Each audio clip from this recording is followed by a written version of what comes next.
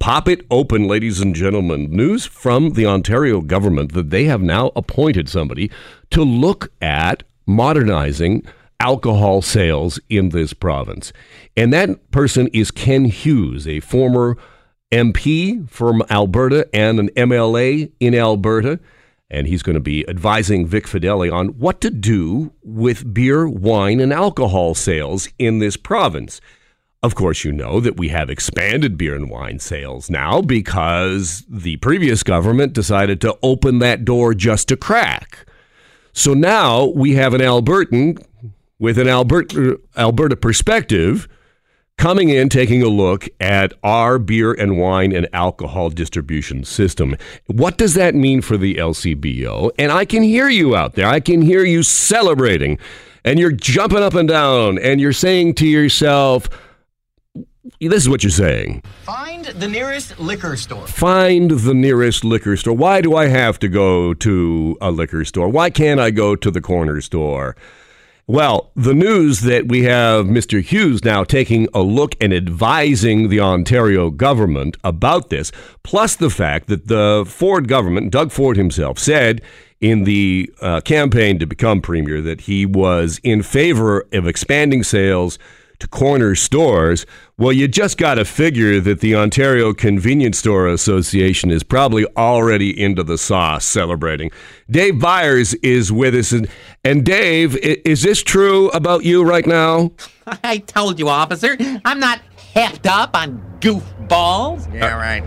Are you celebrating? Of course, we're quite pleased that the government is continually moving the file forward. I mean, we've always asked for an open, transparent, and competitive and convenient retailing market for alcohol instead of the monopoly and duopoly or the foreign-owned beer stores. And this government has been very direct that they're going forward, and this is a great signal today that it's great news for all of us that the government's very serious about this. How quickly do you think that the Convenience Store Association can ramp up and have the kind of space and the distribution? Because I think that's really is the devil's going to be in the details, and it's distribution that's going to really matter here if they do expand.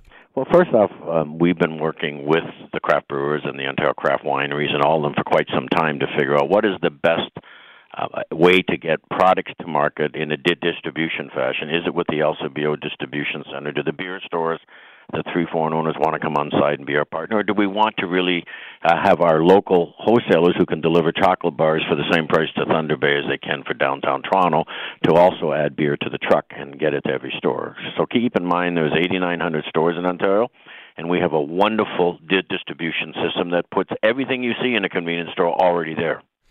But the argument against expanding to beer and wine to corner stores has been twofold. One, the fact that minors may be able to access, and we can talk about that. And then the other is on the distribution side that we have a monopoly distribution, and that keeps prices down. And that's why in Ontario we pay less on average. And I know a lot of people aren't going to believe this, but it's true. When you look at an average 24-pack, we pay less in this province than the rest of the country. Well, first off, let's talk about the delivery costs. In Quebec, the 3 beer companies actually deliver beer separately to every convenience store in Quebec because there are no beer stores, and the beer is actually cheaper in convenience stores in Quebec than it is here on comparison. So, the beer stores are out there with their own campaign, but rest assured, the studies were done by Professor Sen of the University of Waterloo, and he said there's a huge markup here in Ontario, and those 3 foreign owners are actually making more money here than they're making anywhere else by controlling the distribution of beer in Ontario.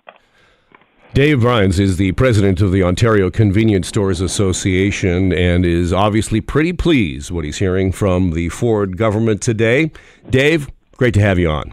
And can I just touch on responsibility? Oh, yeah, I forgot to give you that opportunity to card me. So keep in mind that right now we sell some of the most contentious products in the world called tobacco, and we also sell 76% of all lottery for the Ontario government to the tune of $3 billion. And under the scrutiny of the public health units, there are 36 public health units that spend $20 million underage testing convenience stores. And we pass year over year, in the last numbers that came out just recently, we passed at almost 97%. There's no other retailer in this in this province that passes at the rate that convenience stores, because we would lose our rights to sell all of these products if we sold to a minor, whereas you never see an LCBO or beer store charged with selling to a minor, nor do they share their data openly like we do with the public. So we want to be 100%. We're getting very close. And we're also looking to ensure that if, in fact, we do put beer and wine and beverage alcohol in the convenience sector, we will be zero tolerant, and we will have everyone trained under a program we're getting ready to launch called Smart Age. All right, thanks, Dave. Appreciate that. I want to bring in our next guest, Martin Regg-Con, who is the Queen's Park columnist for the Toronto Star. And Martin has written extensively on the beer, wine, and alcohol sales system in this province. And as a fellow press gallery member, Martin and I often have very spirited, pardon the pun, conversations about booze sales in this province. Martin, thanks so much for joining me. Pleasure. What do you make? Am I reading too much into the appointment of an Albertan here? No, and let me just say first, though, that if you had not given the airtime to your previous guest when he asked to talk about social responsibility, I would have done it for him. I would have said exactly what he said about the scare campaigns that the big brewers put out, saying that, remember those ads they had where, you know, they were going to let kids walk out with spirits, as you said, with hard liquor out of the convenience stores. That's always been a bogus argument. They sell tobacco, they can handle booze. Where I part company with your previous guest is in the little bit of scare spin that he's using. You notice he keeps talking about the big foreign duopoly, the big beer guys, the big bad beer guys. It's almost like he's lifting my lines from a few years ago when I campaigned against the beer store that is a foreign-owned monopoly. But the world has changed since then, and now it's not just big bad beer, it's also the big box stores that sell beer and wine. And convenience stores, you know, that's something that was promised by a progressive conservative politician 2 or 3 decades ago, 1985. Remember Mike Harris? You weren't born yet. Oh, that's very funny. That's funny. But the truth is that this has been promised forever, and the Tories never did it, and maybe they'll do it now. But if they do, it'll be just like the $6 million man at Hydro One. They'll fire this $6 million man and pay $130 million in kill fees for all the knock-on effects. And if they try to bring beer in corner stores now, guess who they have to pay off? Big bad beer, because there's a deal, a 10-year beer deal that allowed beer to get into supermarkets near you, not always that close to you, I grant you, but big box stores and supermarkets now sell beer and wine. And if Doug Ford wants to change that, just like he said he would, just like he would give you $1 a beer, remember that? Then he'll have to pay money to break the deal that they signed, that the Liberal government signed 2 or 3 years ago. The Liberal government that brought in beer to supermarkets that the Tories never did.